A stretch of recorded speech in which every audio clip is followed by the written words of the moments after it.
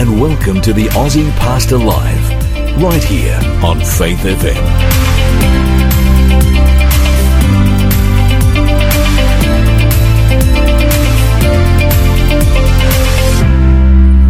G'day, my name is Lloyd and I'm the Aussie pastor, and believe it or not, I'm not in Sydney, I'm not in our studio today.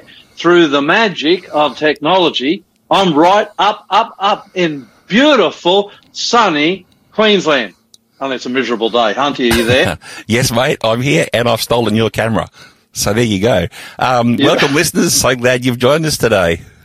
I don't see any, let's start off like we normally do our shows. I don't see any countdown going on up here, brother. Oh. I don't know whether that's because you've forgotten or whether it's not working. Yes, it's working. It's working, Hunty. We're off to a great start. What's the weather like down there? Mate, I've been hiding here in the studio since early this morning, so I guess I could just say it's probably grey and cool. It's grey here. It's not that cold. But it's a very unlikely Queensland day. But it's good to be home. I'm actually up here looking after my mother for a few days. She's not well. My brother's gone to Bali. He normally cares for her. He's her carer. He's in Bali on holidays. Lucky guy, Steve, if you listen to us. A big shout out to you in Bali. I'm back here looking for Mum, and my mum is actually very sick, Hunty. You're a good boy, Lloyd. You're a very good boy. Yeah, no, I've just brought her home from the doctors. I think I got here, 10, 15 minutes before this radio show started today. Yep. And, indeed. if you're a person of prayer, I'd appreciate you praying for my mum because, she's facing at 82 years of age some pretty serious times in her life. The last chapters are not always easy, Hunty. That's right. First and last. Yep. Yeah, I guess you know that. But we're glad you're here today. I'm going to change things up a bit. We want to welcome you. I want to welcome you wherever you are. I was just thinking this morning, how many places does Faith FM go to? Must ask an update from our mate when he comes on board with us again. Well, my computer says 128 stations right now have taken our feed. All over Australia. That's right. Yeah. Problem is, some of them aren't real strong. I know the one in Sydney's not real strong. We'd like to be a bit stronger, wouldn't we, Hunty? We've actually got, I think, about 4 or 5 in Sydney, but they're right out on the edges out towards the Blue Mountains. We really need some transmitters in the middle of town. And do we need some transmitters to have a bit more, like a V8s instead of 2 cylinders? Well, yeah, I mean, it'd be really nice if we could have some 20,000 watt transmitters. I think we're down around the hundreds of watts maybe, but yeah. We could certainly improve. One day we pray for that. Hey, Hunty, talking about prayer, as I said, I'm going to switch things up a bit. Would you like to open with the prayer today? Of course. Let's pray. Thank you, mate. Yeah, my pleasure. Dear Heavenly Father, Lord, I'd like to pray for our listeners this afternoon that you'll bless them. We love them all, Lord, and we love you. And I pray that you'll wrap your loving arms around our listeners, give them peace, grant them to every desire, Lord. And I pray for my mate Lloyd while he's in Queensland doing this great work with his mum. I pray that you'll bless him today as he opens the Bible and blesses all of our listeners. So thank you, Lord, for being with us. I pray all these prayers in your precious name, Jesus. Amen. Okay, mate. This day in history. Okay. It's a beauty. In 1859, I just love this. And how appropriate that I'm in Queensland to announce this. In 1859, Queensland is established as a separate colony from New South Wales. Good. Yay! Goodbye. This is Queensland Day, and that happened in this day, June 6, 1859. And here's the good news: from 1860, how long's that? 1859 to 1860, how long's that, Hunty? 1 year. From 1 year after we were established, I think we have defeated and beaten New South Wales in every state of origin since. Oh my goodness. So that is just an amazing thing and a wonderful day, especially on the back of another Queensland state of origin win last week. One I didn't bother to watch, but when I woke up the next day and heard the news, it was a great rejoicing and happiness in the Grolleman household. I very, very quickly got a text off to Hunty to let him know that we still sit on top of the pile. That's Queensland, being a Queenslander. And all you Queenslanders out there listening today, God bless you. A big hurrah to you. This is Queensland Day. And again, a big yay and a cheer. You like that one, Hunty? I think you're off air, mate. I think I hit mute somewhere in there. Well, that's the only thing you can do, being from New South Wales and the proverbial whipping boys of our state of origin team. 1868, yes. Robert Scott I always like to say, have you heard of him? You heard of him, No, Hunty? I haven't, no. He's a very famous explorer, born in Devon on this day. He died actually in 1912, got stuck down in Antarctic somewhere and died of, well, he froze to death, for want of a better way. Kind of froze to death and starved to death. It's a story, a story for another day, but he was a great English explorer. 1930, what about this one, Hunty? Yeah. Frozen food is sold in American stores for the first time. Wow. That's cool. Interesting. Do you think frozen vegetables or fresh vegetables are best? Well, obviously fresh is best, but mate, I'm really lazy. I love to not have to peel and prepare. I love to just go to the freezer and grab them. No. Apparently, I looked this up. Really? Frozen vegetables are better than fresh because they're snap frozen and they have more goodness, more of the vitamins or more of the ribbit, whatever they call them, all the different things that make veggies so, and I'm a big veggie fan, are frozen, snapped, solid, and they have more goodness in them than the ones you buy. Mate, if you were here in the studio with me now, the smugness is palpable. From me or you? No, from me, because I only eat frozen vegetables. Yeah, good stuff. 1942, the US wins the Battle of Midway against the Japanese and saved Australia. Truly, Australia was saved on this day, June 6, 1942, because the US went into battle and they won the Battle of Midway. In fact, they sunk 4 Japanese carriers. The Akoji, I'm sure I'm saying this wrong, the Koga, the Sairayu, and the Hiryu. They were all sunk. And so was the American carriers Yorktown and the destroyer Haman. So a lot of people died on this day, but historians say this was the day Australia was saved from a Japanese invasion. And then it gets even more interesting that because in 1944, on this day, June 6, 160,000 Allied soldiers landed in Normandy in the D-Day invasion. Interesting. Big day, isn't it? Big day indeed. Yeah, 1968, Robert Kennedy was assassinated by a guy called Sirhan.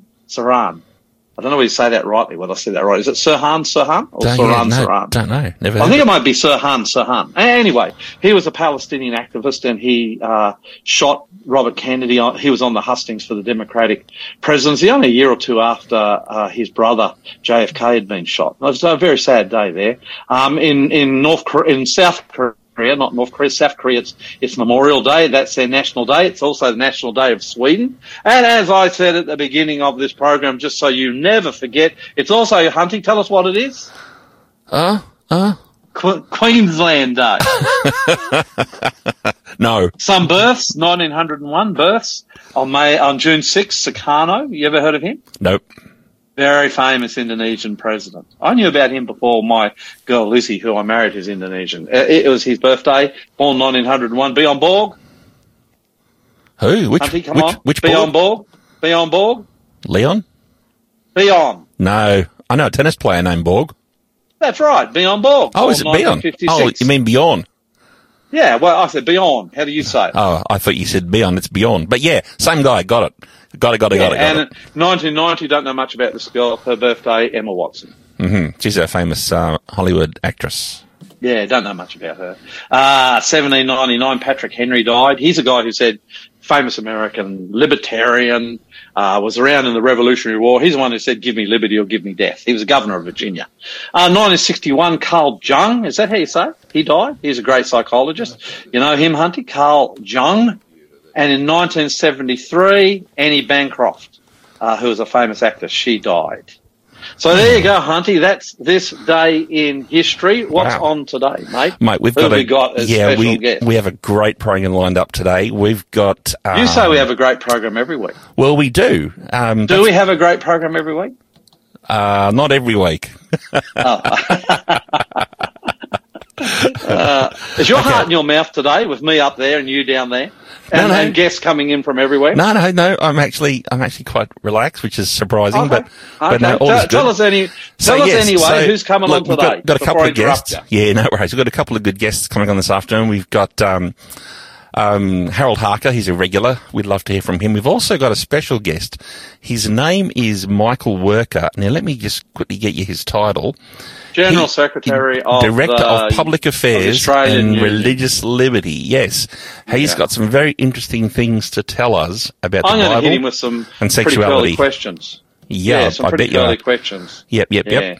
So we are glad you're here. Now, Hunty, you're looking at me. I'm You looking ready at for the you. sting? I'm looking at you, Are we yeah. going to do the sting? We are. Let's go. Okay. You're listening to the Aussie Pastor here on Faith FM. This first song comes from Hymns of Praise, which is pretty famous English. I think they play it on Sunday BBC program that plays some of the most famous songs, both contemporary and old hymns in Christianity. They play it every Sunday. And every now and again they get together in the Royal Albert Hall. Have you ever, I like asking Hunty these questions because he's such a traveller. Have you ever been to the Royal Albert Hall, mate? Mate, I have been very, very blessed. I have been to the Royal Albert Hall a few times and heard some amazing concerts. So you went in it for a show? Look, you haven't even going to be able to believe this. I actually got to go to one of the final prom night concerts, which was just That the disappoints best thing ever. Of course you've been. Not only that, it's one of my favourite stories because I scalped the ticket. The guy didn't want the ticket because it was next to the big If we've bass got organ police pipe. listening, isn't scalping illegal? Have we got? I don't know. If it's illegal in London, good luck. Anyway, I got this ticket cheap because it was next to the organ pipe up in the orchestra, and that's my favourite spot. Is Anyway. that why you're deaf today? Is that where it started? Pardon? What? Huh? Let's get on with it. Shine. Shall we get on with it? Shine. Yeah, Shine, Jesus, Shine. One of the great songs.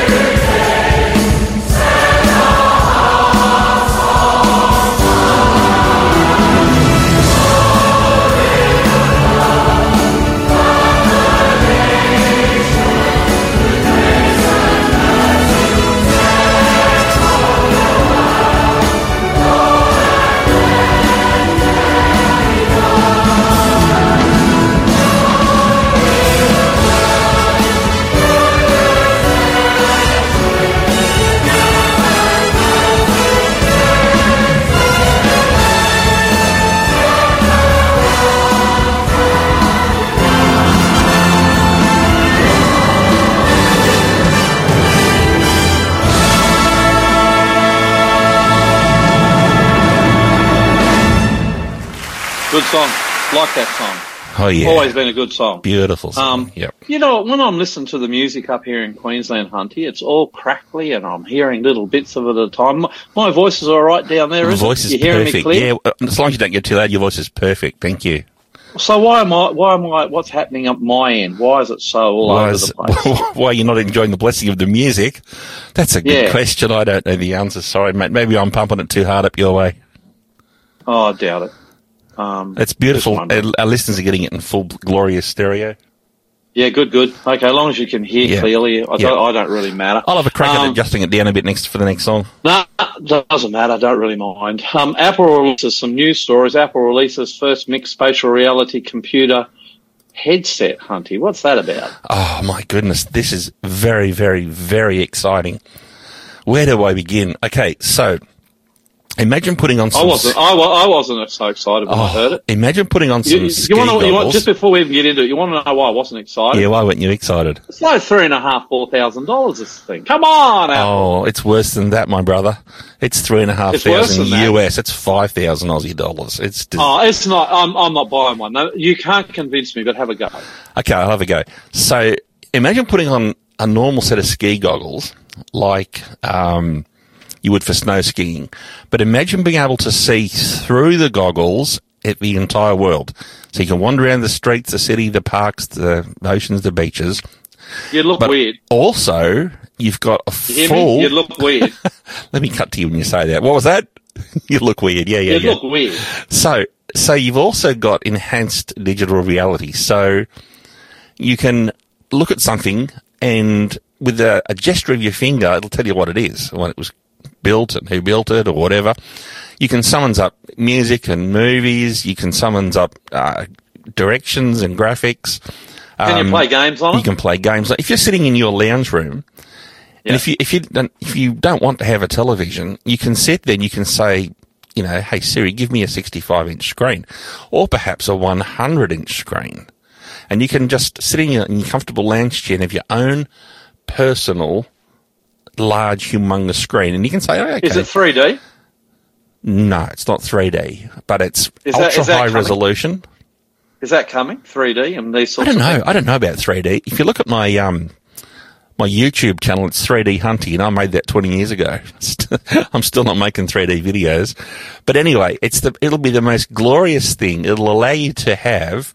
if you've got a tiny little TV and a tiny little flat, you'll be able to sit in bed, turn this thing on and say, give me an IMAX screen, and in the comfort of your own little space, you can enjoy, walking out in nature or a movie, whatever you like. I think it'll be fantastic.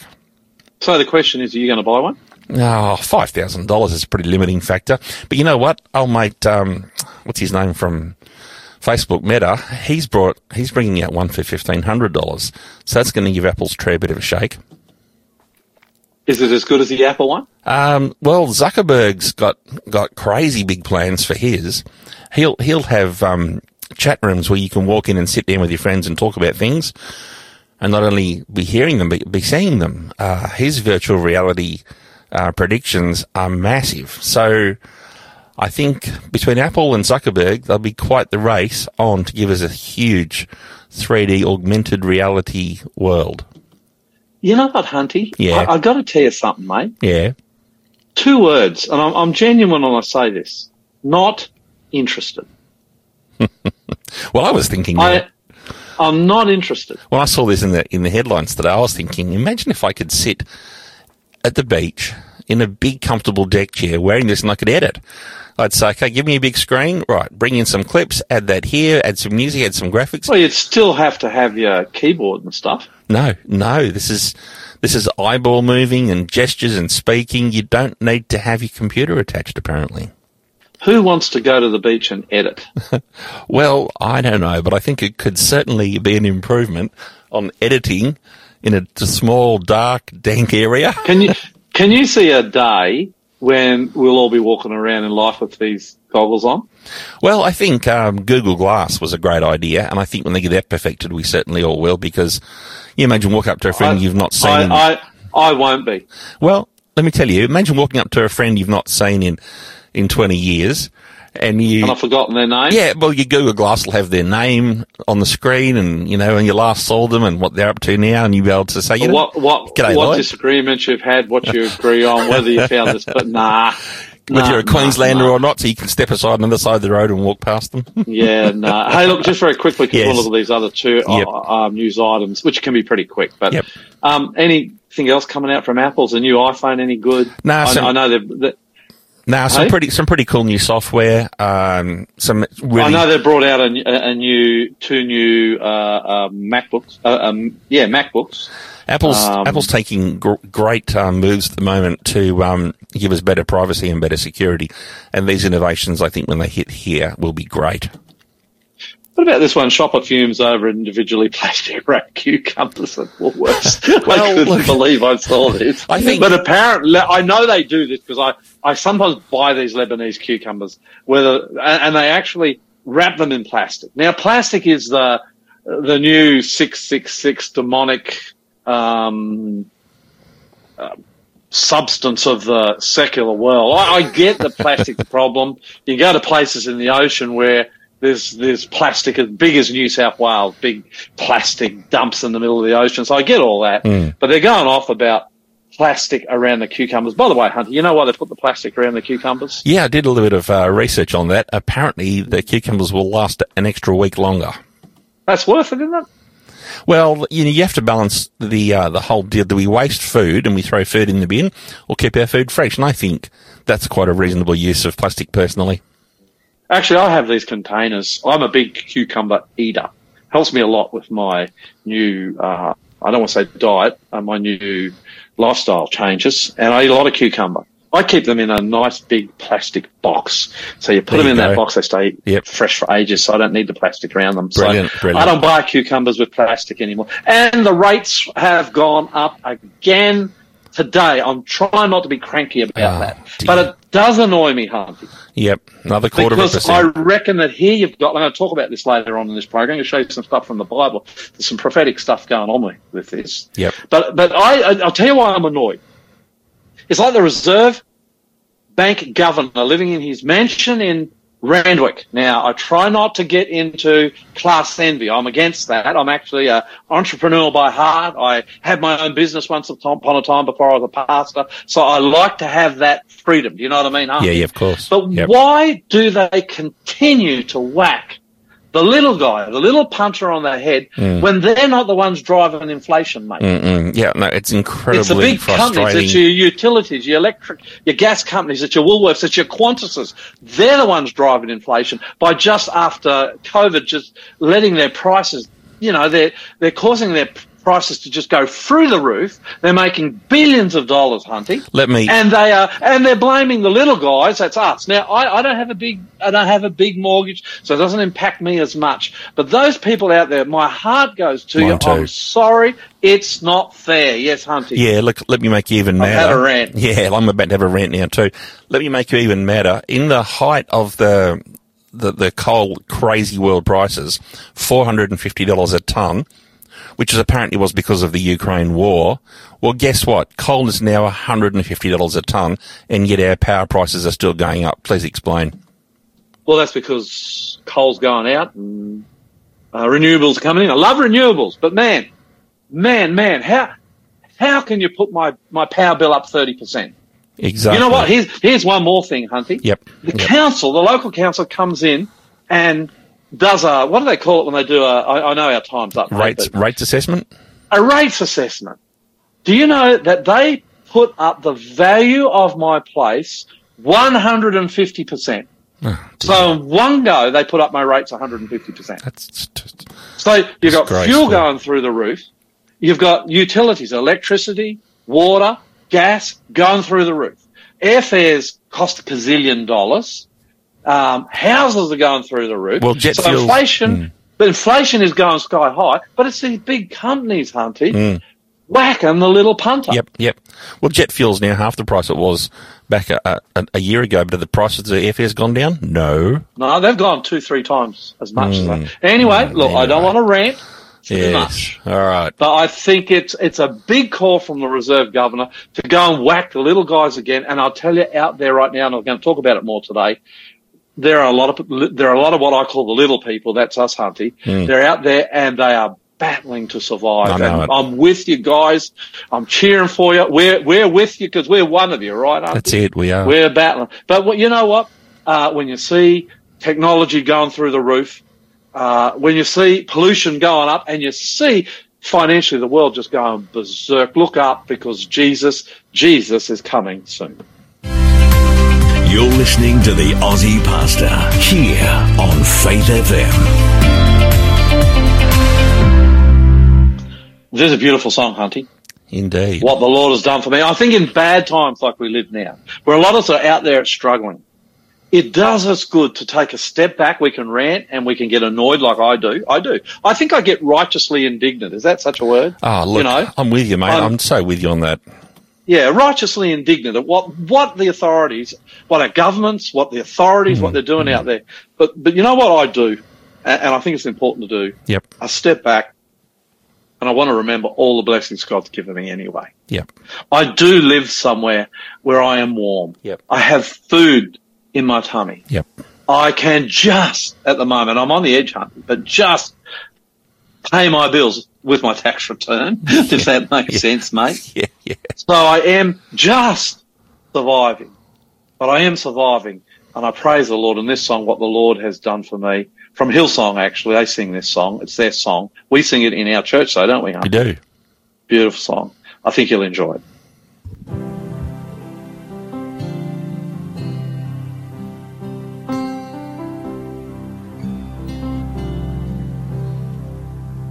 Let the weak say I am strong.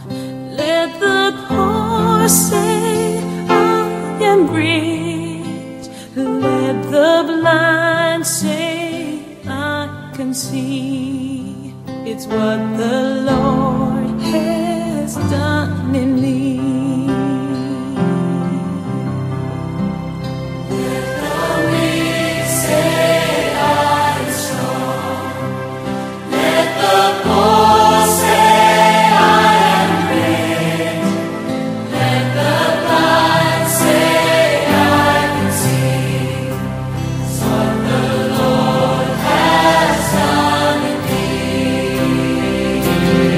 Let's sing.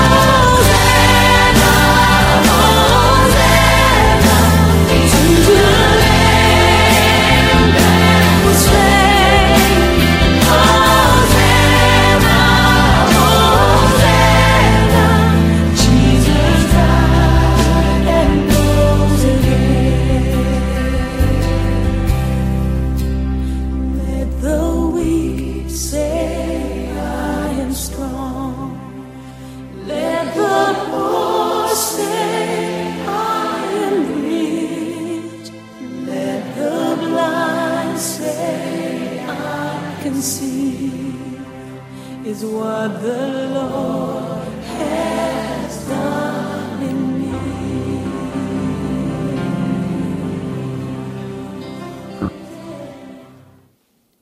Yeah, Beautiful. nice song, that. Beautiful indeed. And it does help you when you're struggling in life to remember the Lord is doing big things in you and he's blessing us. If you follow Jesus and he's your Lord and Saviour, he'll bless you and he's going to see you through these hard times. But hard times they are.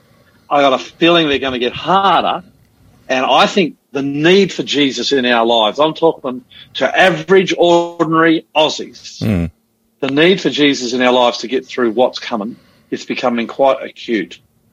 And I'm just happy I've got him. And it's a great relief for me and a great comfort as I struggle with what the authorities are doing to us. And there's not much we can do about it. Every week now, Hunty, I've been trying to get a little testimony of someone who's found Christ. Yep. This girl was a Hindu, a Brahmin, which is actually the very highest caste of the Hindu religion. And I actually did some Bible studies with a Hindu Brahmin and had the joy and the privilege of watching them meet Jesus Christ. He's now a very important part in our church, Hunty. Yes. He's a chairman of our building committee. We're hoping at our church to build a new church, although who knows how that's going to go, Hunty, the way the world is. But this is a girl. I'm taking it she's from India. Yep. And she met Jesus. And she's a pretty straightforward talker, this girl. And her testimony is powerful, it's interesting, and it's challenging. For some, it might be very challenging. Let's listen to what she has to say, Hunty. Yep. Praise the Lord. You can be seated for some time. I'm going to share my testimony here. My name is Uma Murthy. I'm going to share my long testimony, but in a very short manner, just in brief. I hail from Chennai. I was born and brought up in a very orthodox Hindu Brahmin family. And the way the Lord touched me was very different and very miraculous. I was born as the last daughter among the 4 daughters in my family. Least but not the Lord chose me. I don't know why. I used to wonder, why Lord? Why me? Because all my other sisters are much more better. But the Lord said, I choose the foolish things of this world to put to shame the wise. It so happened, the best part is, we all studied in Christian convent schools right from our kindergarten. And I was surrounded with a lot of Christian friends who used to share the gospel to me every day, almost. And I just used to take it in this year and leave it off in the other year. Because I was such a stubborn Hindu. Like, you can never see my forehead without the vibhuti, kungumam, and saffron, etc., etc. Every day I used to go to those temples and worship those idols. I used to chant a lot of mantras and slokas. I used to say the Gayatri mantra. I used to sing praises to all those idols. So I was such a stubborn person. I thought I was sinless. I was so pious. I thought I was so holy, actually. And it so happened in the year 1998 when I was doing my 12th grade. Just for the fun part of it, I just went for an SU camp. The message actually, fortunately, touched me. It was a message shared by a sister from Isaiah chapter 45. She said, the Bible says that we cut wood from a tree. One part of the wood we make an idol and we worship it. And the other part of the wood, we just use it as firewood for cooking. We are actually worshipping the created object and not the creator. So if you have brains, think and see. She pointed out to me in front of the whole crowd among my friends. So I felt so bad that day. If you have brains, you can imagine, somebody pointing out when you are a teenager. So that night, I had a sleepless night. So out of a critical mind to just research and criticize, I just opened the Bible, started reading it. Because I've never understood all these things when my friends said, because no one can convert another person. Because nowadays, they say Christians convert others, but it's not possible. I'm a proof for that. Amen. Because conversion doesn't happen by compulsion. It is a conviction of the heart. Amen. Right? So, salvation is the Lord's. The Bible says that. So, it so happened when I started reading the Bible, for the first time in my life, I got to know that idol worshipping was a sin. I've never known that. How can I create an object and ask the Creator to come and sit into that? Such a big, great God who created me, who wants to carry me. Okay, I want to carry Him now. How can I do that? Okay, for the first time in my life, I got to know that I was formed with sin in my mother's womb.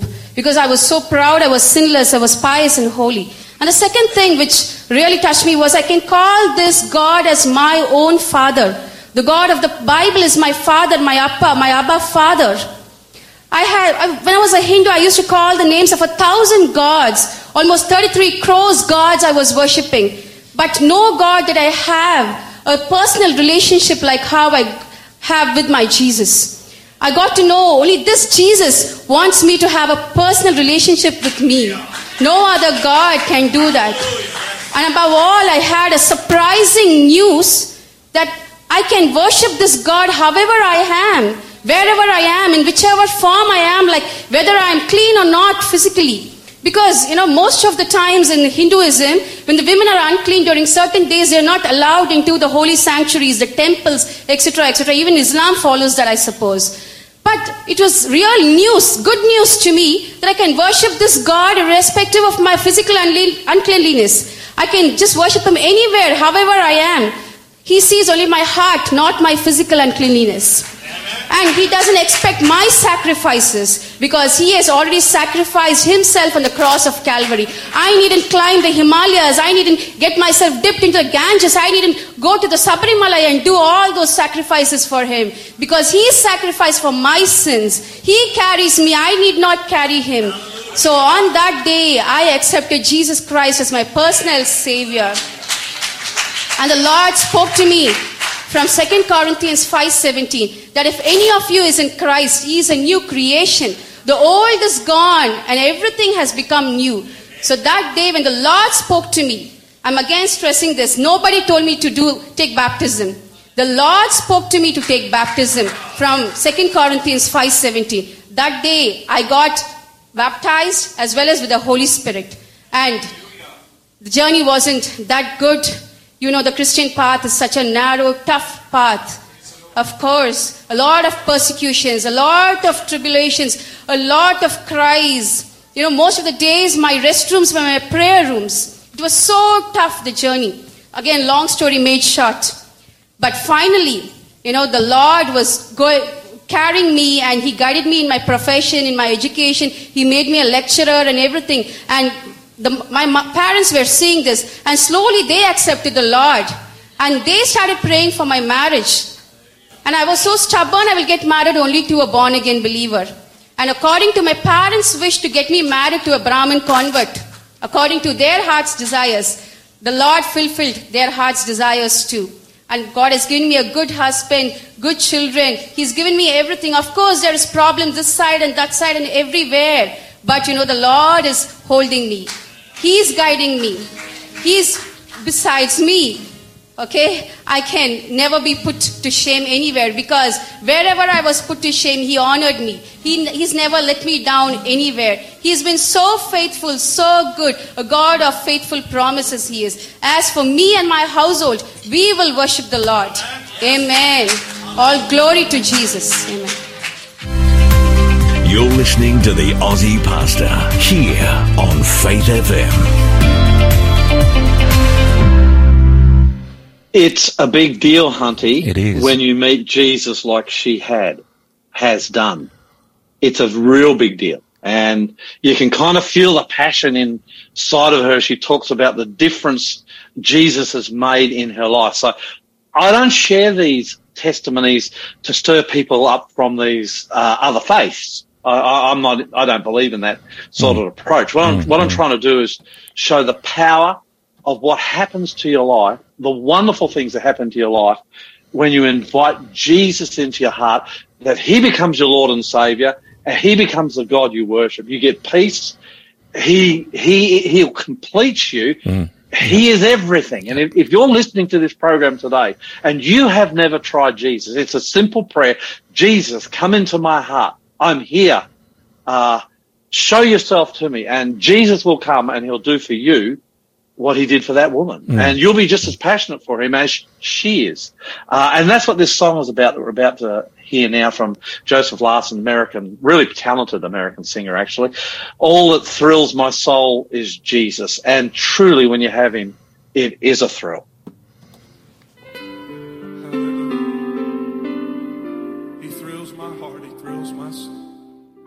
Who can cheer my heart like Jesus? By his presence all divine.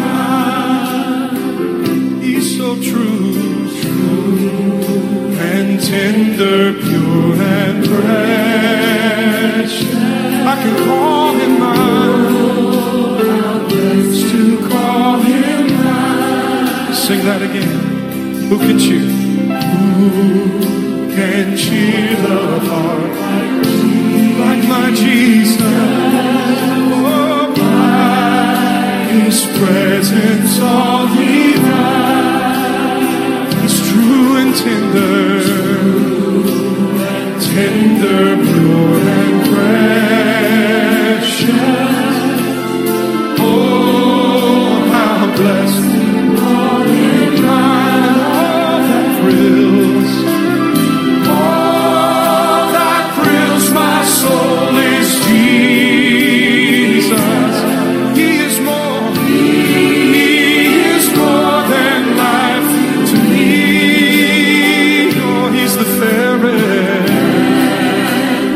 Fairest of 10,000 in my blessed Lord. Hallelujah. Come on, just tell him you love him today. All that thrills my soul, it is Jesus. He is more than life to me. He's the fairest.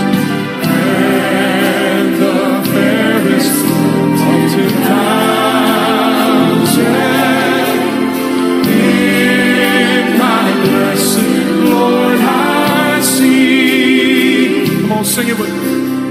Love of Christ so freely given, grace of God beyond degree. Listen now, his mercy higher than the heaven, oh, deeper than the deep. Come on, pour out your love to him this morning. All that thrills my soul is Jesus. Oh, he is more than life to me.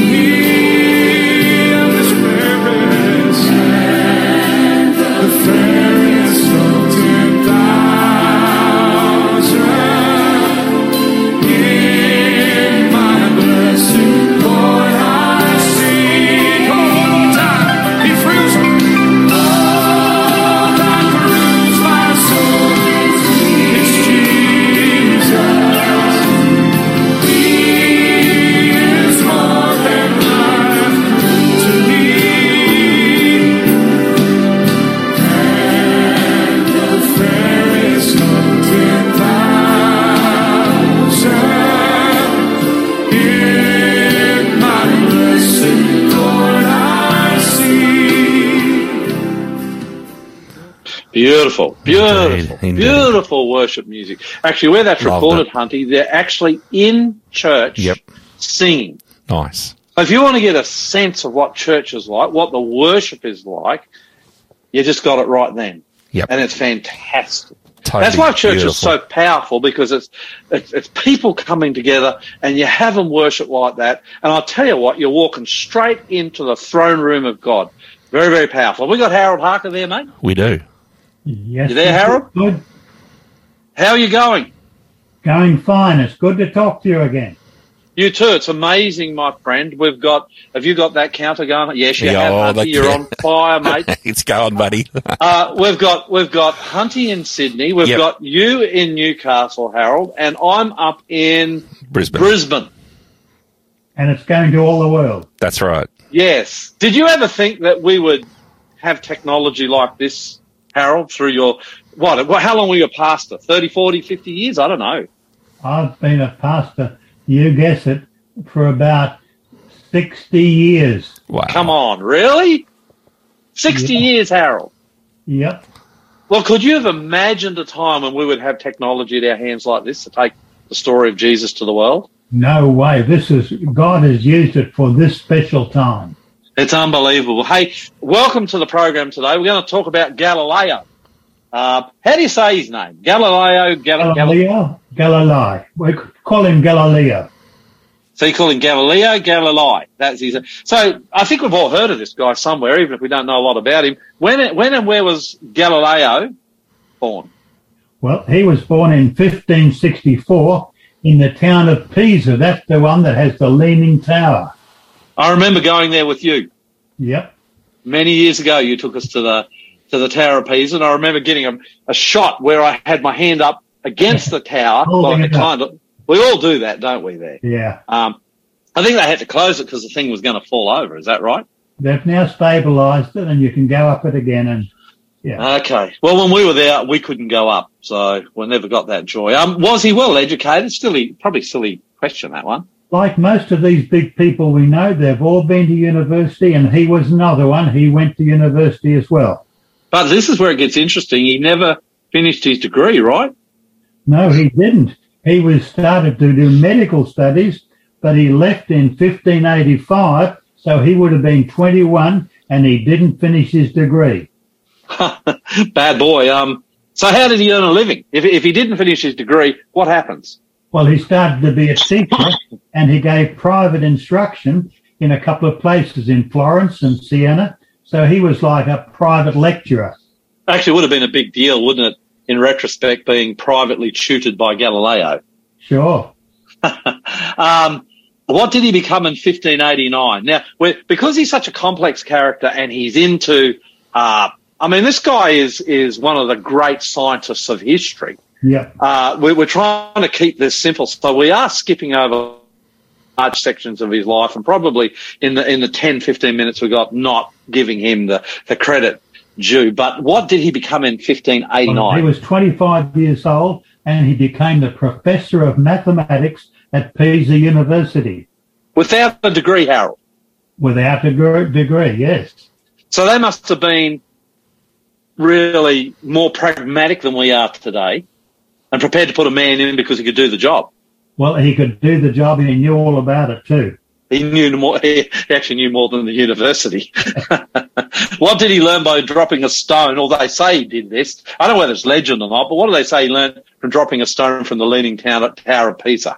Well, he learnt that if you went up the top and dropped a big rock or a little one, they both went down at the same speed. And so the force of gravity, it didn't matter on the weight. Yeah, which was an amazing and astounding and a staggering discovery at that time. Who did he oppose scientifically, and how did that go over with the authorities? I found this really interesting. Well, he didn't like Aristotle, and so he was kicked out of the university because he was in opposition to Aristotle and his beliefs of the universe and so on. And interestingly, when we look back on it, Galileo was right and Aristotle was often wrong, correct? Correct. What position did he then take up in 1592? Well, he was then 28 years of age, and he became again the professor of mathematics, this time at Padua University, and he stayed there for 18 years. Yeah, and by the way, he is starting to garner a fair bit of opposition amongst the church and the authorities of those times by now, correct? For sure, yes. So what did he invent that we still use today? He invented the telescope, and he began looking at all the stars with it. Yeah, amazing, really. I thought I'd give you this question so you could give us just a bit of a rough idea of the prowess of the man. What are some of the amazing things Galileo discovered about the heavens? And it is amazing, really. Well, he found, just like Copernicus had done once before, that the Earth and all the planets go around the sun. And that was in opposition to the church. Because the church would say all the planets went around the Earth. Is that That's correct? right. Yeah. Yeah. Interestingly, I was thinking about this, Galileo's discoveries. The creation narrative, though, the Earth is still the centre of this galaxy, isn't it? Because the sun was made for the Earth. Even though we go around it, the sun, the stars and the moon, am I correct, theologically, were made for the Earth? Yes, they're made for it, but we all go around the sun in this one. All the planets. That's correct. Yep. Yeah, so scientifically we go around the sun, but we shouldn't lose sight theologically that all these other extraterrestrial planets and stars and suns, the Bible in Genesis 1 says, were made for us. Although, as you were saying correctly, and Galileo discovered, they do go around the sun. Now, how did the church feel about what we would say are simple scientific facts now, but how did they feel about these discoveries that Galileo was making? Well, when he looked at Jupiter and found 4 satellites going around Jupiter, and so the Earth wasn't the centre, and the church really started to dig in and say, hey, you're a heretic. And yet all he's doing is making observations and coming up with scientific facts about what's actually happening. That's right. Did this opposition worry Galileo? Did it silence him? Was he cowed by it? Because back in those days, I just want to let our listeners know, it was a fairly serious thing to go up against the church, and guys like Huss and Jerome and Tyndall and others paid for it with their lives, correct? Well, because of that, he'd been warned to stop moving into that heavenly realm, and so he became a bit silent. He just didn't spread it anymore. He believed it, but he wasn't going to be the first one to tell everyone. So in 1632, he gets the big summons from the Pope, and he has to go to Rome. What was it about his teachings that Rome opposed? Was it just this idea that the Earth wasn't what everything revolved around? Yes, it was. It was what was the centre of quite the universe as they saw it. And whereas scientifically we would say it today, and Galileo was saying it's the sun, they're arguing, as I say, it was the Earth. That's right. Was he put on trial for his beliefs? Yes, he was, actually. And I've been to the church where he was put on trial, and it's not far from the Pantheon. And he was put there by you'd call it the Inquisition at that stage, yeah. So is his life in danger when this is happening? Oh, yes, absolutely. And did he realise it? He realised it, and he just had to say, okay, well, where it is. So he went quiet, but the church never went quiet. They continued to hound him. Is that correct? Have I got that right? Yep. How was Galileo's health as this was unfolding? Well, he was a very sick man by this time. Remember, he's probably late in his 60s, which was very old at that time. So when did he die and how? Well, he died in 1642, and that just happened to be the same year that Isaac Newton took up what he had done and continued it and showed that where the sun was and the earth and all the planets and so on. So Isaac Newton, was Isaac Newton born the year he died, or how did that work? He was born the year that Galileo died, yes. So Isaac Newton got a hold of his work and kind of carried it on, is that correct? Well, he did his own exploration, his own experiments, but did carry it on. What was his reputation from the Catholic Church from Rome when Galileo died? What was his reputation when he died? Well, he was a heretic, and he was told he was a heretic there, yeah. So if he'd stayed alive, there would have been a fair chance they would have put him to the stake anyway? Correct, yeah. Wow. So what did the Catholic Church do in 1992? Because I think this is significant. So we're talking modern day, contemporary times now. Just over 30 years ago, and they took the action to formally absolve him of heresy. So he's now not a heretic because the church changed its mind because science has proved it. Might have been a wise decision from the church, I think, in the light of science. What can we learn from Galileo's life? And I'm going to ask you a question without notice too. I hope that's all right. Fine. I believe you can see Galileo was one who saw God's hand in it, and I would say today, he saw science wasn't in opposition to the Bible and to God. Two quick sub questions that I never warned you about here. Do you think the church should be more careful when it comes to delving into science, even today? Sure. I believe while we take the Bible first, science, if you really look at science properly, it will talk about God, who was the creator and started it all. Okay, so you think we should be careful as a church when it comes to scientific conclusions. Galileo, is there any evidence that he was a believer? Well, he was part of the church of that time, but I believe the Bible and his worship would have seen God in this, because the church kept saying, this is what's in the Bible, you see. Okay. He's had an interesting life, and as I said, he had a lot of scientific discoveries that we haven't looked at today, Harold. In some ways, when you sent me all those notes, the notes almost went over my head. Do you know what I mean? This guy was so intelligent, so before his time, and I think it'd be fair to say as we conclude this, we have a lot to thank him for. Is that right? Amen. You're right. Okay. Well, thank you, Harold, for coming and sharing with us today. You'll be back next week? Sure will. See you then. Do you know what we're going to talk about You're next week? listening to the Aussie Pastor Hunty. here on Faith FM. Yeah, you jumped me, Hunty. I was calling it short. I'm sorry, Harold. That was Hunty. We'll say goodbye to you, Bye then. brother. The funny thing is that by nature, our good mate Hunty too. That's what I do. Wrap it up. Oh, fair enough. Throw him under the bus and then back over, hey? Yeah, all right, we've got another visit. Yeah, that's right. Yes, Michael, our next guest is already queued up. All right. Okay, let's have a look at this beautiful song. Let's get a song, Yeah, I like this song. I do. What a beautiful name. We've sung it a few times in church. I think you'll enjoy it. This is a couple of, Reese Oliveira, and he's singing it with some kids, and they can really sing. Enjoy it.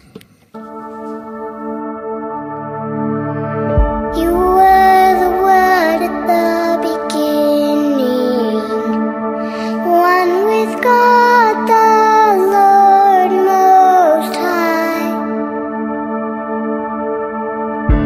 Your hidden glory in creation, now revealed in you are Christ. What a beautiful name it is. What a beautiful name it is. The name of Jesus Christ, my King. What a beautiful name it is. Nothing compares to this. What a beautiful name it is. The name of Jesus.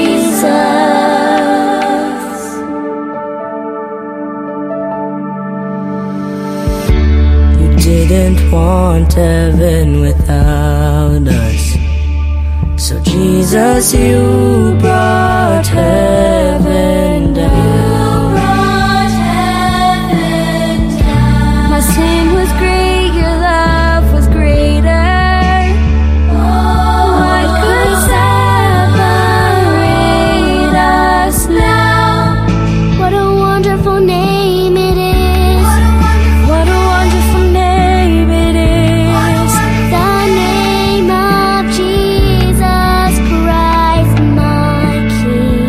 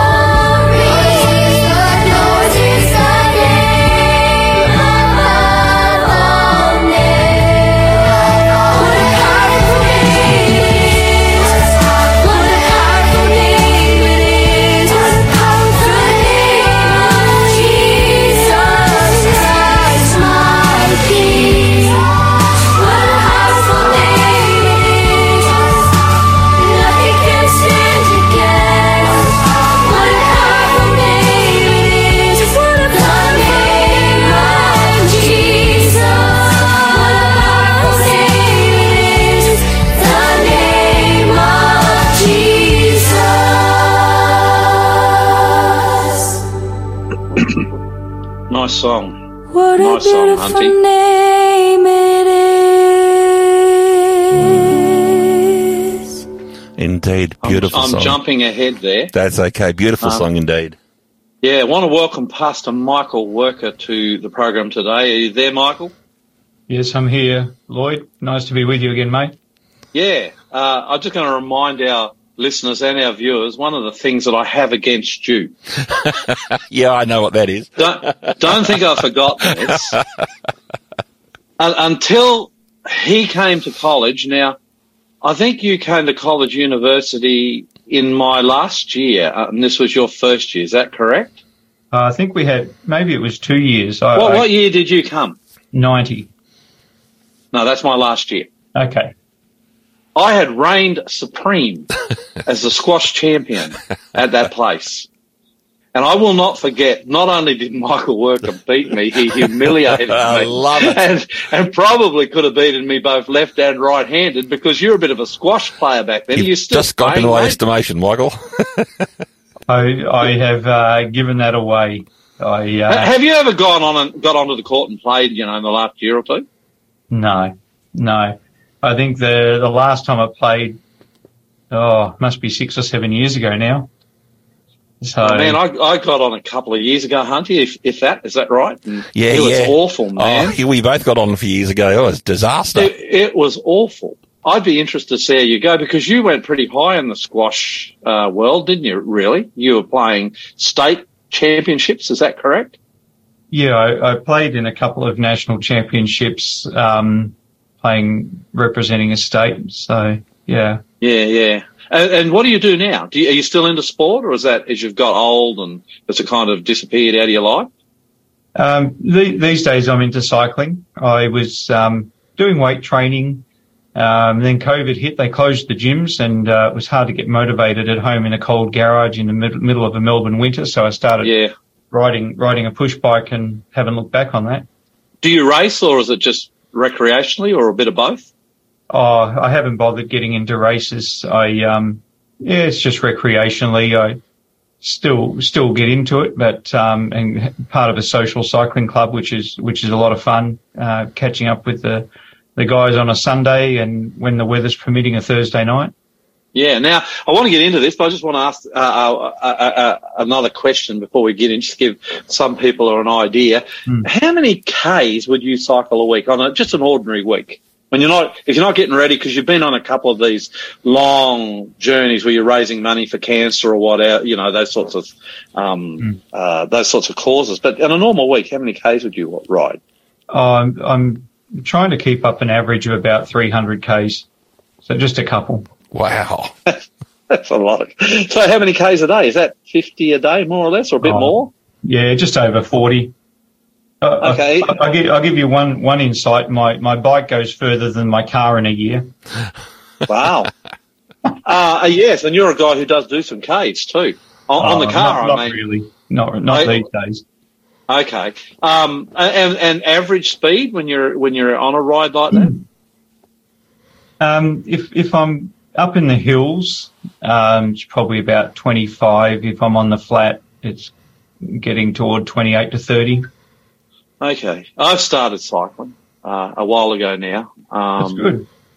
Yeah, I put on a lot of weight, and I've been losing it, and I've found it a lot more comfortable with the weight off than on.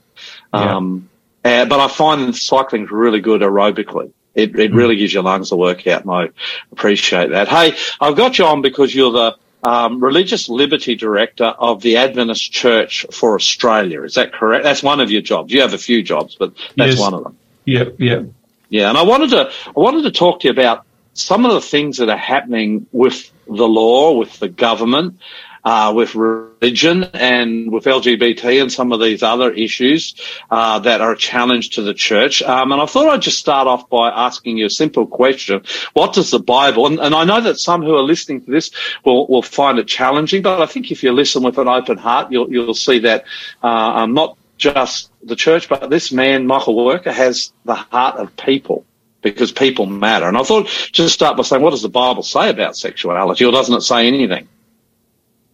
Yeah, look, it's a really interesting area, Lloyd, and as you say, it's a bit of a hot topic, and it's one that can be contentious. But, you know, as Seventh-day Adventists, we try and take the Bible at its word and seek to live our lives according to that. And I guess the first thing is really what we see in the Bible is that the Bible says that sexual activity belongs in a marital relationship. That's the healthiest and best place for it to occur. And that we believe that the Bible teaches that marriage is between a man and a woman. Now, some societies have a different definition, and we respect that. Society is allowed to say that. But what we're trying to say is, your question is, what does the Bible say about it? And that's what we believe the Bible teaches. If that is what the Bible teaches, is it possible for churches, say like the Adventist Church and other Christian denominations, to demonstrate the character of God and show love to all people while remaining true to these paradigms that the Bible, these doctrines, these truths the Bible sets up? And I think that's really important, because a church should be a place that anyone is welcome. You know, where you can come and worship God, you can experience community and a place of belonging. And certainly we saw that Jesus welcomed everyone. You know, the people that even society had cast out were welcome in Jesus' presence. And then he called them to follow him and to follow his teachings. And so one of our challenges in society, where it's always us and them, isn't it? You know, it's always Ford and Holden, it's always Blues and whatever that other team is. I'd be happy to remind you what that other team is, but we'll continue. Yeah. But, you know, and Apple and PC, and it's always society likes to put one side against another, but how do we change that narrative? How do we all get along together? How do we coexist in society? Because, and understand each other. Sometimes we have to respect each other's differences and have good, robust conversation. And so for me, it's really important that it's not about us and them and we believe this and all the rest of that. And so I think how we engage in discussion, how we engage in dialogue is, you know, it's how we can demonstrate God's character, you know, and you know, not being characterized as hateful people or people who are just against things, but just trying to live out our values and principles based on what we believe the Bible genuinely says. Which is not always easy to do. In fact, sometimes would it be fair to say sometimes the greatest challenges are to love those genuinely who see it diametrically differently than you do, completely differently. It's not easy, is it?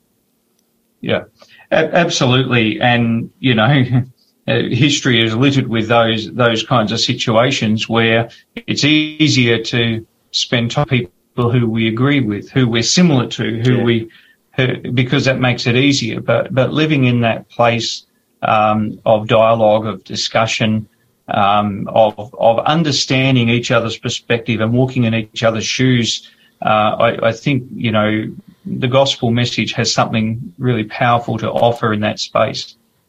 I think it was Jesus who said, if you don't love one another, well, then basically you're not of me. And it is a challenge. What does it mean then? If the church is going to make this stand on marriage and say marriage is between a man and a woman, what does that mean for those who work for the church? People like you and me, Hunty and others. What does that actually mean?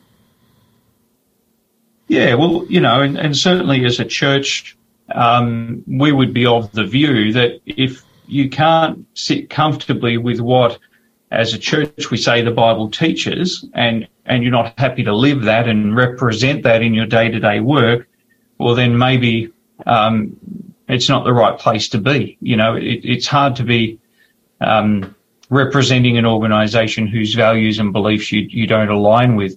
And that's becoming increasingly challenging, Lloyd, because there are laws starting to be passed in some states and territories in Australia that are actually forbidding faith-based organisations to actually bring their whole set of beliefs to the workplace. And you know, that's a real pressure point in society as we're trying to navigate. What does that mean for us as a church who runs all manner of different institutions and organisations? So I guess it's fair to say the position of the Adventist Church is similar to the other Protestant churches of Australia on marriage and LGBT issues. Would that be fair? Look, the vast majority, I think that the vast majority of Christian faiths would uphold the same biblical principles that we're upholding when it comes to sexuality. There is some variation. You know, there are a couple of denominations that would take a different view, that would put love, pastoral care, ministry above a biblical teaching, or would not hold as strictly to thus saith the Bible as what we may do, or what, you know, many Christians might do. So there is a range of views and perspectives out there. Okay, well, moving on, and you've kind of already hinted there could be challenges here. Does state and federal government support the position of the churches, of our church? It's yes and no. and that's really interesting, you know, like the federal government many years ago gave its support to the idea of the ICCPR, the International Covenant, that outlines freedom of religion and the right for parents to have their children educated in a educational setting that supports their values and beliefs, that freedom of religion, freedom of speech, freedom of expression is protected. But at a federal level and in New South Wales and South Australia, that support for the ICCPR has not actually been brought about in legislation. And so when these matters are challenged, we actually have to rely on the goodwill of international law rather than saying within Australian law there is protection. And unfortunately, we're getting to a point where the balancing of the freedom of human sexuality and the freedom of religion and finding the appropriate intersection and balance between the two is getting out of kilter, where some of our states and territories are actually elevating the freedom to human sexuality above freedom of religion. And if the two disagree with each other, then the freedom of human sexuality suppresses the freedom of religion and freedom of religious expression.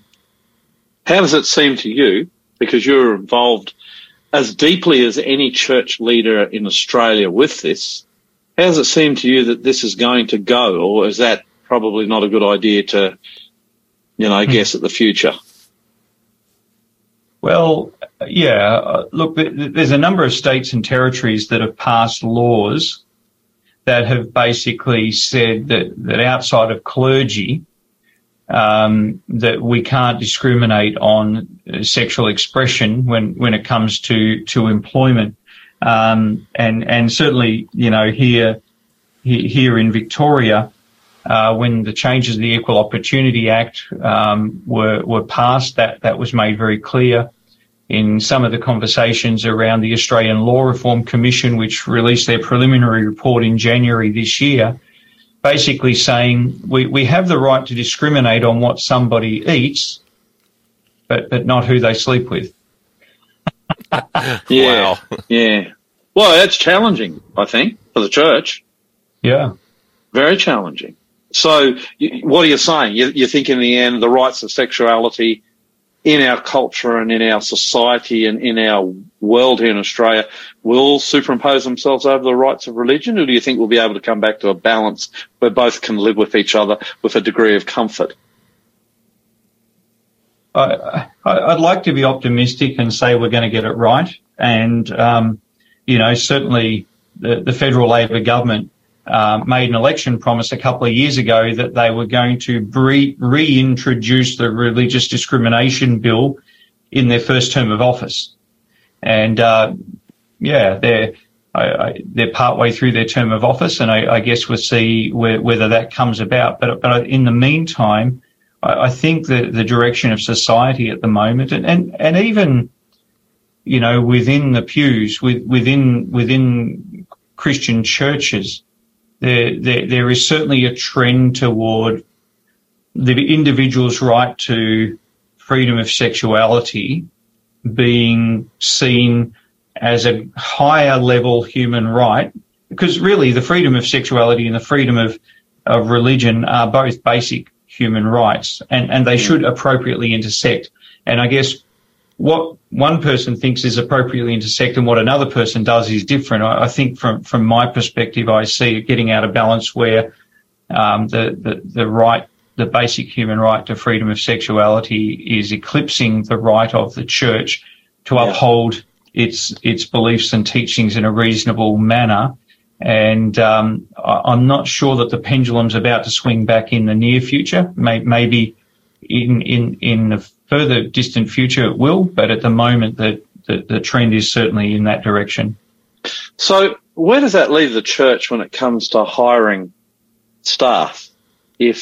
Will there be a school, as we're talking about the rights of people with their sexuality and the rights of people with their religion, if the rights of people's sexuality superimposes itself over the rights of religion, can a school system, a Christian school system, live under that jurisdiction and under those paradigms, or does it start to become impossible?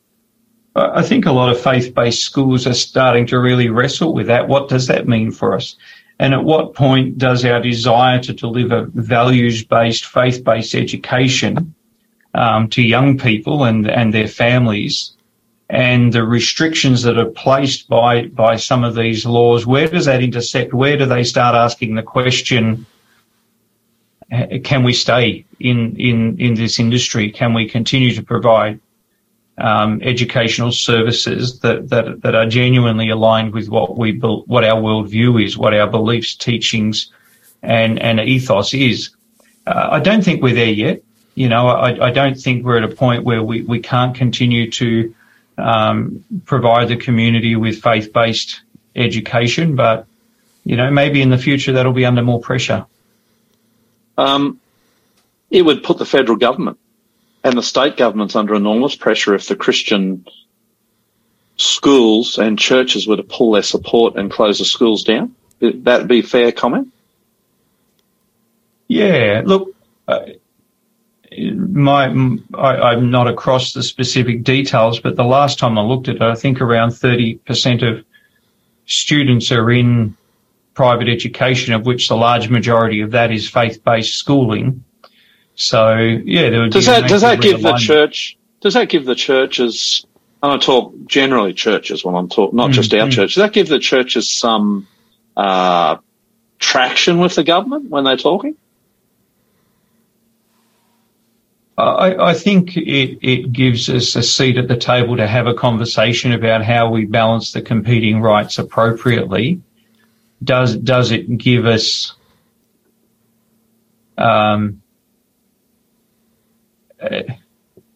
sway over the government? I think less and less so. I think in the past, probably the Christian schooling sector or the faith-based schooling sector, if we include other world religions, has had more influence. But certainly what we've seen in Victoria when concerns were raised about the latest changes to the Equal Opportunity Act, it after making all of our representations and raising our concerns, not one word in the draft legislation was changed. It was passed unamended. Is government in Australia, I don't know whether you can even answer this question, but is government in Australia hostile to religion? I'm talking generally. I'm not picking out one particular state or federal. I'm just wondering, the general tenure of government in Australia, is it hostile to religion, or is it wanting to work still with spiritual-based schools and churches? I think there's good constructive conversation going on, Lloyd. I think there's room for dialogue, but I think the worldview has kind of changed to a point where the momentum of society, the momentum of where a lot of media is pushing, a lot of very high-profile personalities is pushing, is reducing our ability to put forward our perspective. And I think, as people of faith, we don't want to impose our values on society, but what we want to do is have a voice at the table to say that there needs to be diversity. There needs to be room. If society becomes so vanilla and generic because we cancel or we exclude or we silence any divergent voice, then I think we've lost the heart of what it means to be a liberal democracy. I think to allow room to say we can agree to disagree, and, you know, when it comes to delivering faith-based education, Christian education, it's a consumer's market. You know, if mums and dads don't like the product that faith-based organisations are offering, they can vote with their feet and put their children in other schools. But you know, on a given weekend, probably no more than 10% of the Australian society is in church or a synagogue or a mosque. But if 30% of children are in faith-based schools, well certainly there's something that society is valuing in the faith-based education sector that they want. Is it getting dangerous to have conversations like this in the public forum? I think as a person of faith, we always have to be respectful in our public discourse.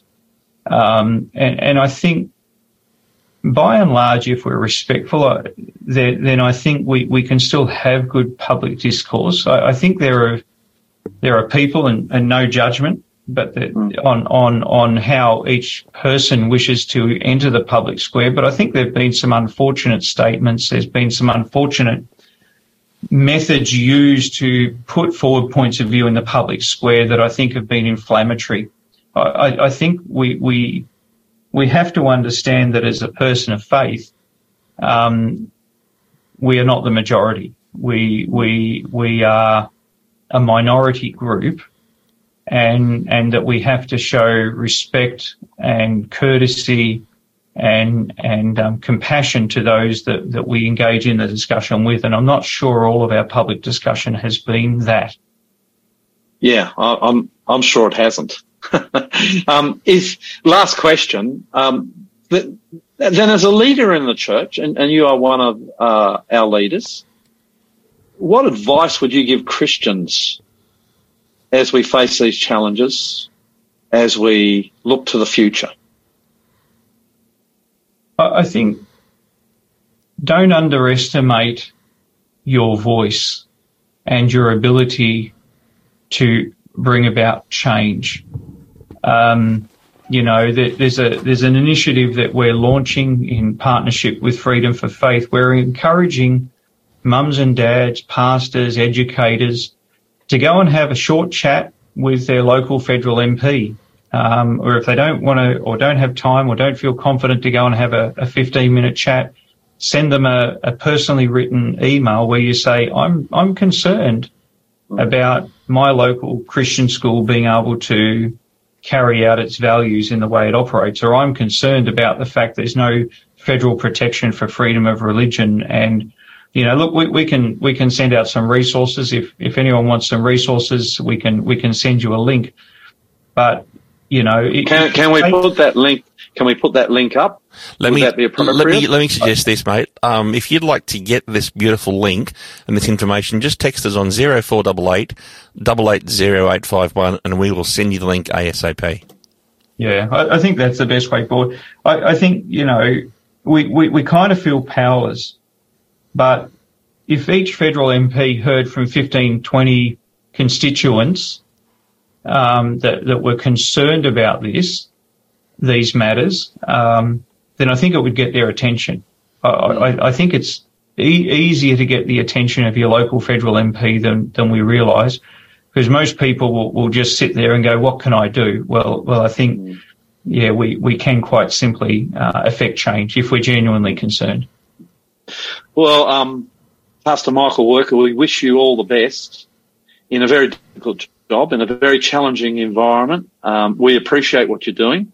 And we pray that God will give you wisdom of Solomon and the courage of David. How's that sound? Sounds good. As you lead the church. And I hope and pray, and I know you've always been open and willing, that maybe in 6 months' time, if we're still around, we could get you back on board and get an update of where we're at. And again, I thank you for your God-led, Spirit-filled leadership. I think it is making a huge difference in this space, and you are an example to the rest of us on how to move forward in an increasingly challenging world. So thank you, mate. Yeah, thanks, Lloyd. Great to catch up. Yeah, God bless. You're listening to the Aussie Pastor here on Faith FM. Always challenging, Hunty. Oh, yeah. What a great interview. Thanks, And I Michael. suppose I've blown your time, haven't That's all I? right. I'll sort that out during this next song. I'm going to let you introduce this next song. Okay. This girl's One of my absolute favourite singers from when I was young. Her name's Evie Tornquist, and this beautiful song is called "It Only Takes." Hey, what? Hunty, before you play it, Yeah. guess where she's singing this favourite song of one of your favourite songs? I have no idea where. She's singing this in a Billy Graham evangelistic program. She's up in, as best I can tell, Spokane, Washington. Yep. And there are thousands and thousands of people listening to her. And I reckon when she sang this, she'd be, 18, 19, Hunty? Yeah, she'd be pretty young. But you know what I really like? She actually does a verse in her native tongue, which I've never heard before. Do you know what that native tongue is? Is it Swedish? I don't know. Yeah, it is. Good guess, bro. Go for it, mate.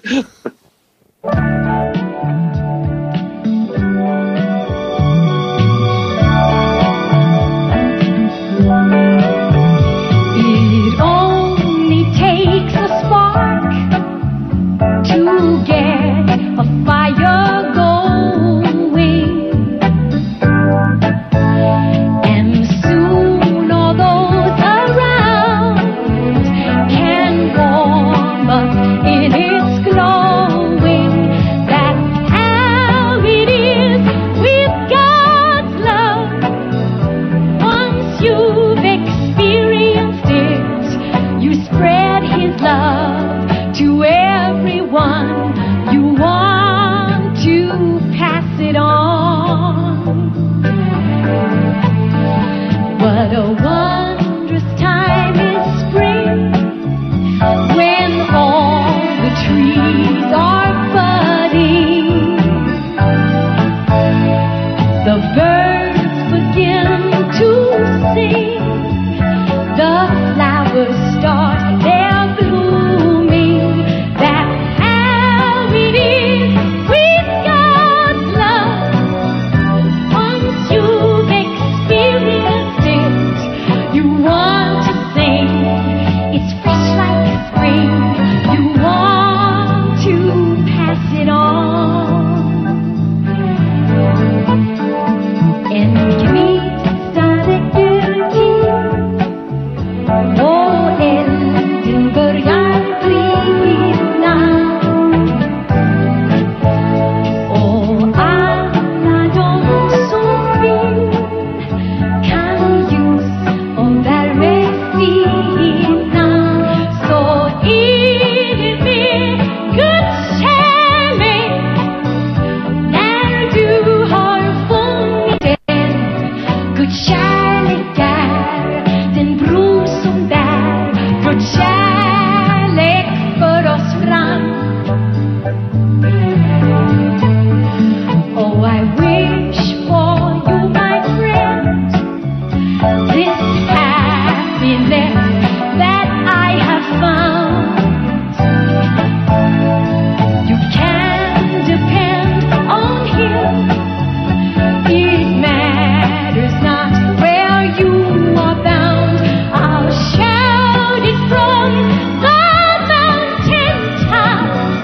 I want my world to know the Lord of love has come to me, and I want to pass it on, to pass it on.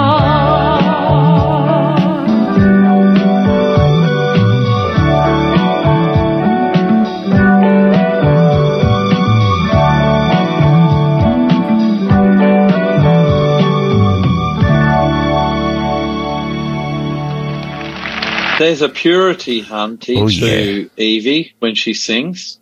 Absolutely Even today. beautiful. Yeah, totally. I've seen her recently. She's older than you and me, and there's still a purity to the way that girl approaches her relationship with Jesus, and she sings beautiful music. She does. And she was all the rage when we were young, wasn't yeah. she? Oh, big time. Now, this Bible study, you're going to, yes, we're ticking, we're away. Okay, I'm guessing we lost 30 seconds there. For those who are interested, Hunty's got a new program. It's brilliant, isn't it, Hunty? It's a pretty cool clock system that we run, yeah. Yeah, because when we went a bit over on that, because it was important what it's important. Michael Worker was, Yes. You know, he's a good bloke, Michael Worker. Yep. I kind of have forgiven him for what he did to me at college. Yeah, that squashed the... Taking away my mantle as the king of Avondale when it came to the squash. I have forgiven him. God bless you, mate. I want to talk about what's happening in Australia at the moment with interest rates going up and the struggles that people are having. I want to say some stuff and look at some texts in a couple of minutes. Is that all right, Hunty? Yeah. I have never been a conspiracy theorist. That would be fair to say, wouldn't it, mate?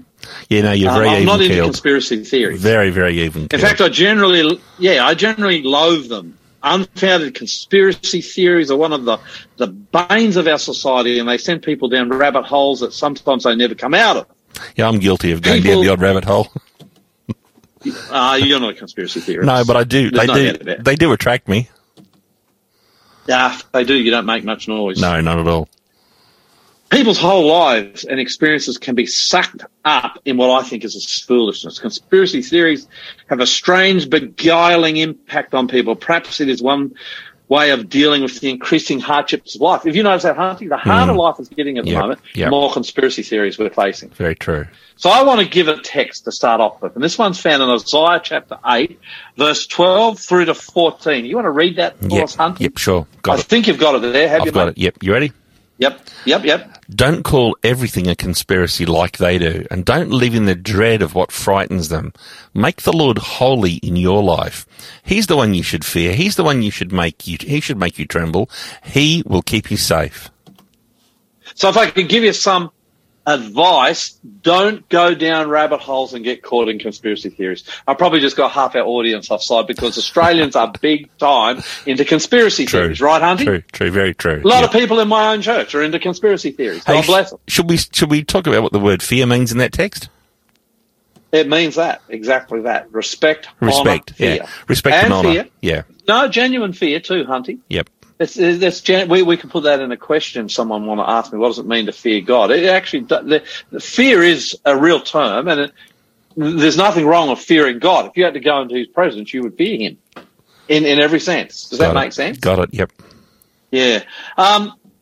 However, that being said, it does seem to me that there is a concerted, listen to this, Hunty, organised, concentrated effort to break ordinary Australians financially. Yeah. This is my observation. Interest rate rises, skyrocketing food prices, out of control utility hikes. I mean, that one really bugs me, mate. 30% rise in my power bill this week. Yeah. How can anyone in this climate, in any sense, justify that? Yeah, we haven't run a heating this winter yet. We probably won't. Yeah. Very sobering. And all these from companies making billions and billions of dollars in obscene profits. Have you noticed that, mate? Yes, very, very true. I mean, I'm amazed when I listen to the Reserve Bank governor. Could be a good guy, but I was amazed when he talked about the way to get through this was families to leave their homes and all join together and pile in, you know. You think what's going through these guys' minds while they sit in their mansions with just a wife and husband, you know what I mean? And I don't think we should get into class envy warfare here. As I say, I'm not into that, Hunty. No. I don't like it.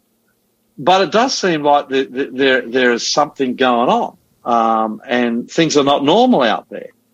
It's almost like democracy has failed and capitalism does not work because there's no responsibility from companies anymore to the corporate, to the good of the country. Have you noticed that, Hunty? Yep. It's about profits and it's about answering to shareholders and maximising the money you can make out there without any thought. And I don't know whether you're noticing on YouTube and places, there's an increasing number of homeless people in Australia at the moment. That's right. And it worries me a lot. And the Bible warns about it.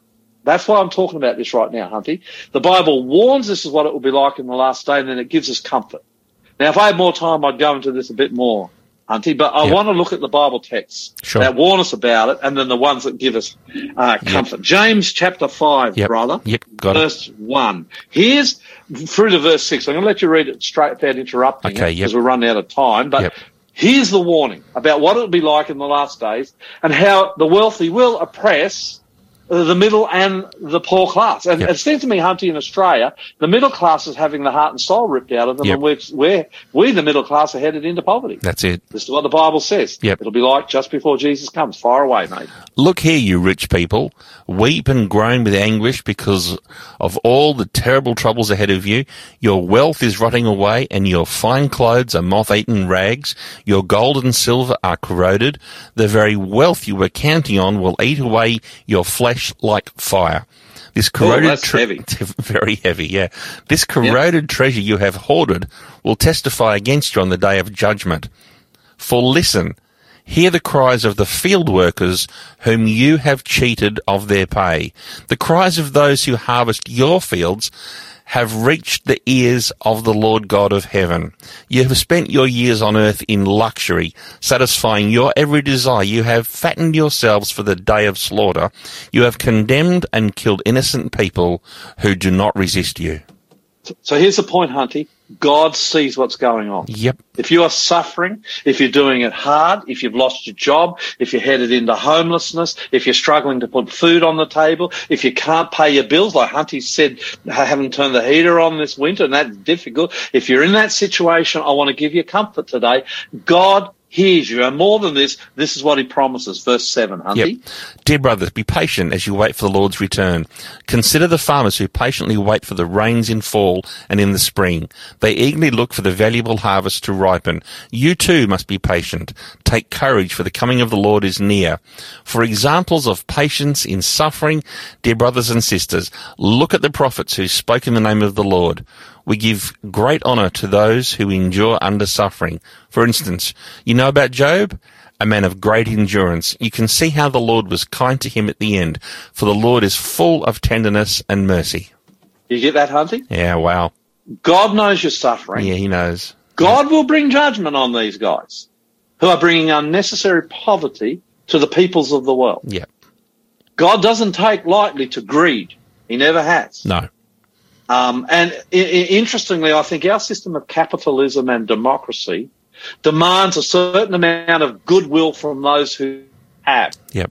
And that is disappearing in our society, and our culture is becoming a very difficult place to live. God sees it, but you know what, Hunty? Yep. More than sees it, he says to us who suffer, he says, listen, be patient.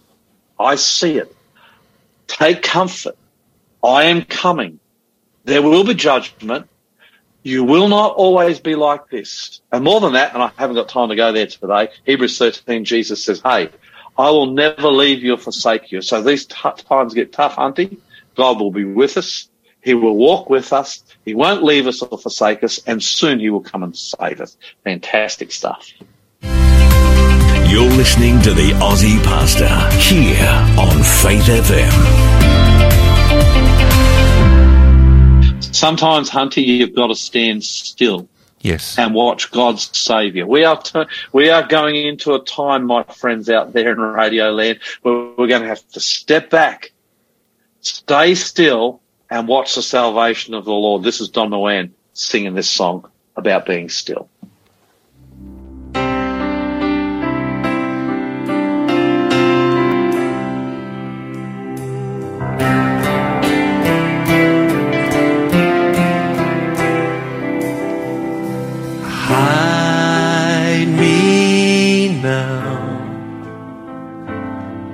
Under your wings,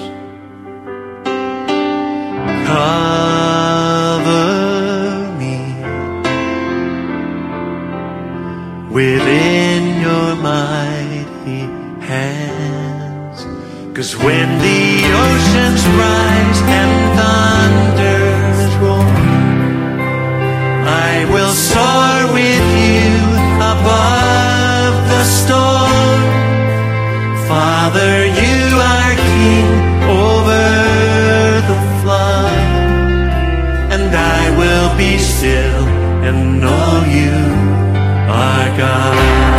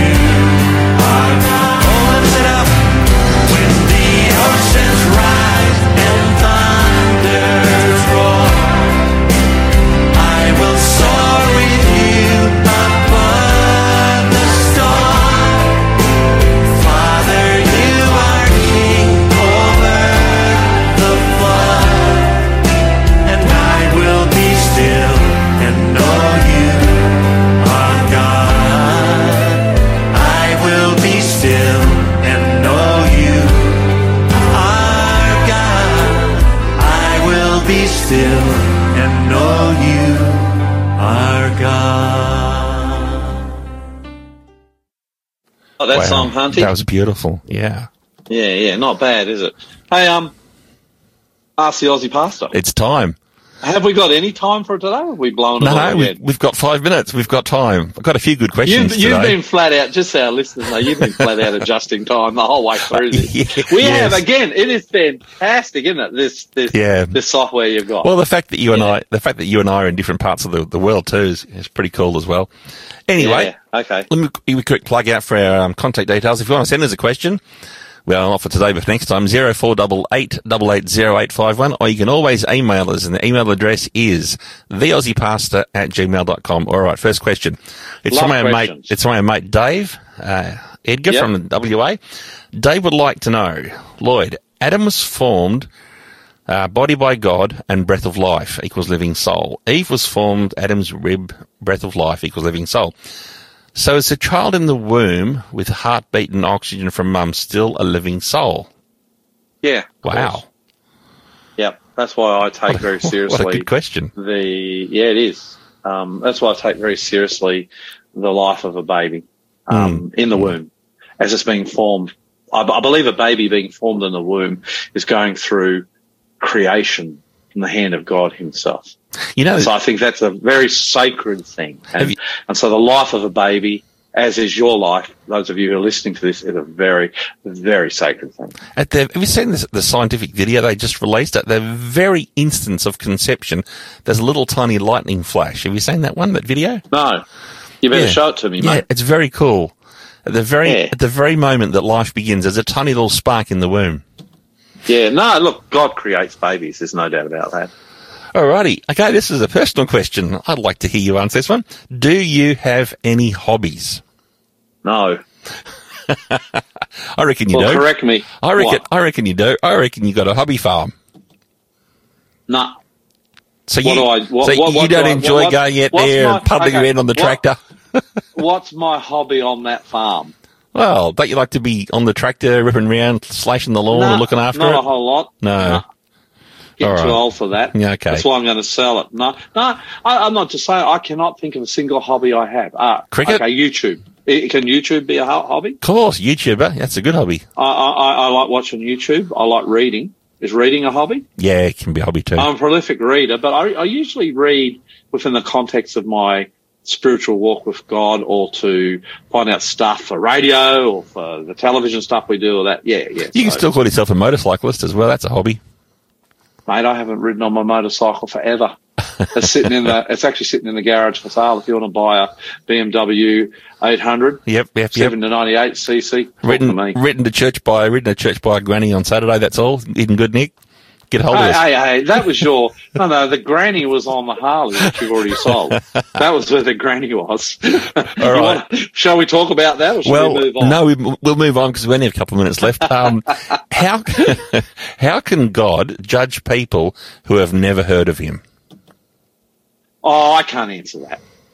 I don't know. How does God open that up even further, Hunty? Yep. How does God judge people? I don't know. That's why I think the Bible says don't judge. Yep. All this stuff we've talked about today. I've talked about LGBT, the church, the relationship between. The one thing I can guarantee you better not do is start judging others. Because now that doesn't mean we can't look at people and make a judgment on their character and whether we want to make friends with them or whether it'd be better if we didn't get too close. And that's not what I'm talking about.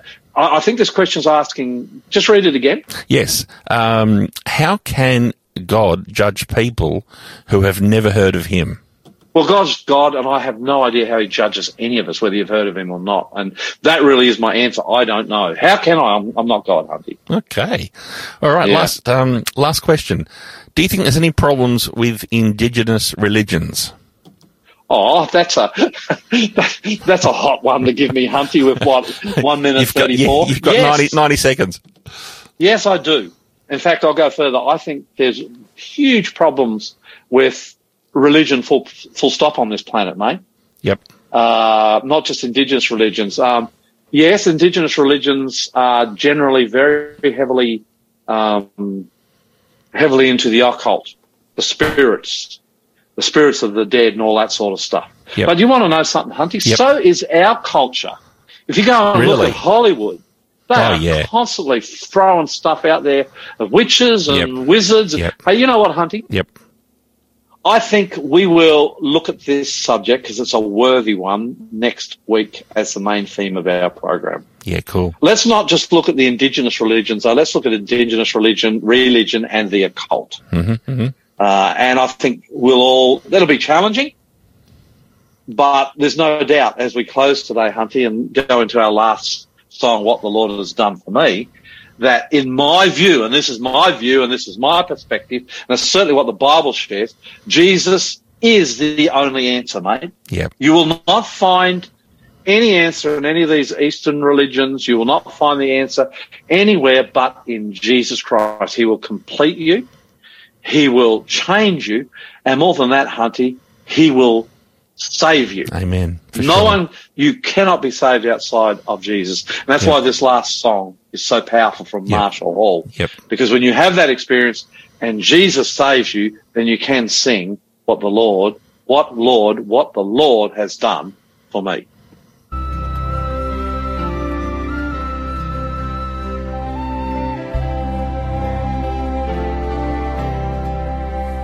Let the weak say I am strong.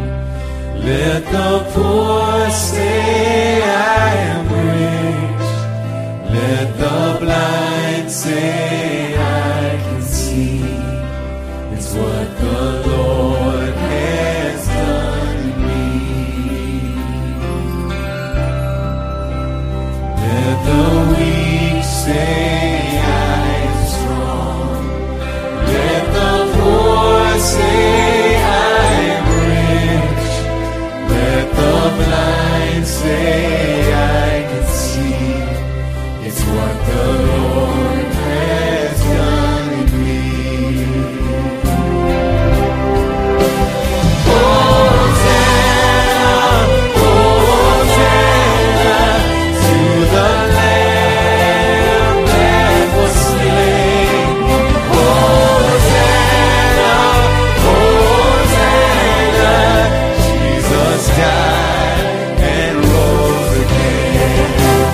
Hosanna, Hosanna to the Lamb that was slain.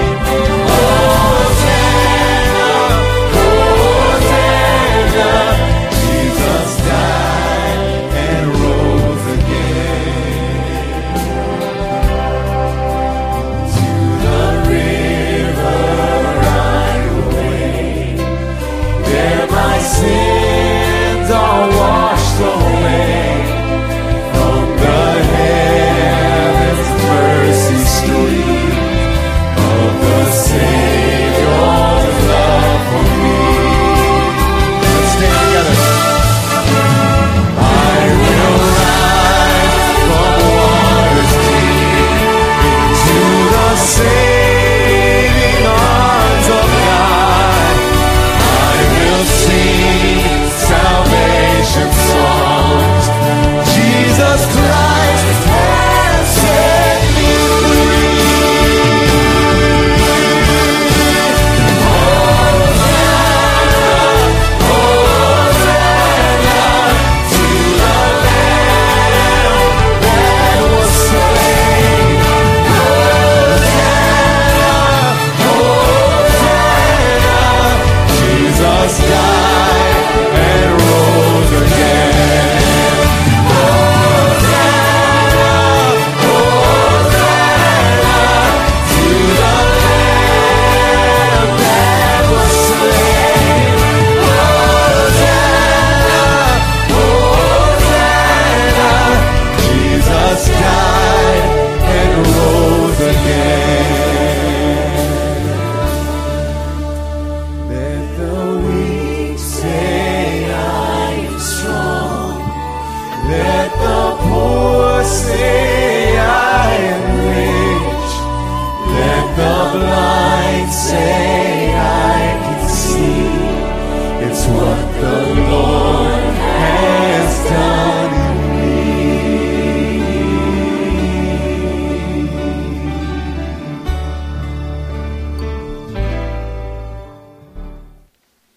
Thank you, Marshall Hall. Another American singer, powerful, powerful testimony of what it's like to have Jesus, God himself, come inside of you. He does everything for you. He is everything. He will complete you. He will rebuild you, and he will save you. Love that song and love the Jesus he's singing about. Hey, Hunty. Yeah, mate. What's happening at New Hope on July 8? Oh, July 8. Is that our Big Faith FM Day? It is. And as we close our program today, if you live in Sydney, I want to invite you for this incredible day. Starts at 10 o'clock Saturday, July 8. Robbie Bergen will be there. We'll be there. Hunty will be there. And we're going to have a celebration of everything Faith FM. And if you are a listener and you live in Sydney, what are we doing, Hunty? 4 Samuel Place, Quakers Hill. Be there. Where is it? 4 Samuel Place, Quakers Hill, behind the alley. Be there. We're going to talk about that a whole lot more next week. That's for sure. Let me close with a prayer. Please. Lord, bless us as we leave now this show. I pray, God, that you'll come into our hearts and change us, as Marshall Hall just sang, and that, Lord, you'll give us the peace that can only come from you in Jesus' name. Amen. Amen. My name is Lloyd Grolleman. I'm the Aussie pastor. And my name's Hunty, and I'm Men in Black, and I love you, and we love you. He's a techie. Let's say that again. You've got to say the techie, bro. Sure. My name is Lloyd Grolleman. I'm the Aussie pastor. Yeah, and my name's Hunty, and I'm the techie. And we love you. But Jesus loves you so much more. So much more. See you next time.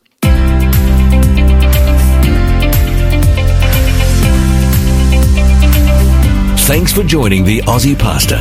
If you enjoyed today's program and would like to find out more about Jesus, our ministry, or ways to support us, go to findjesus.tv.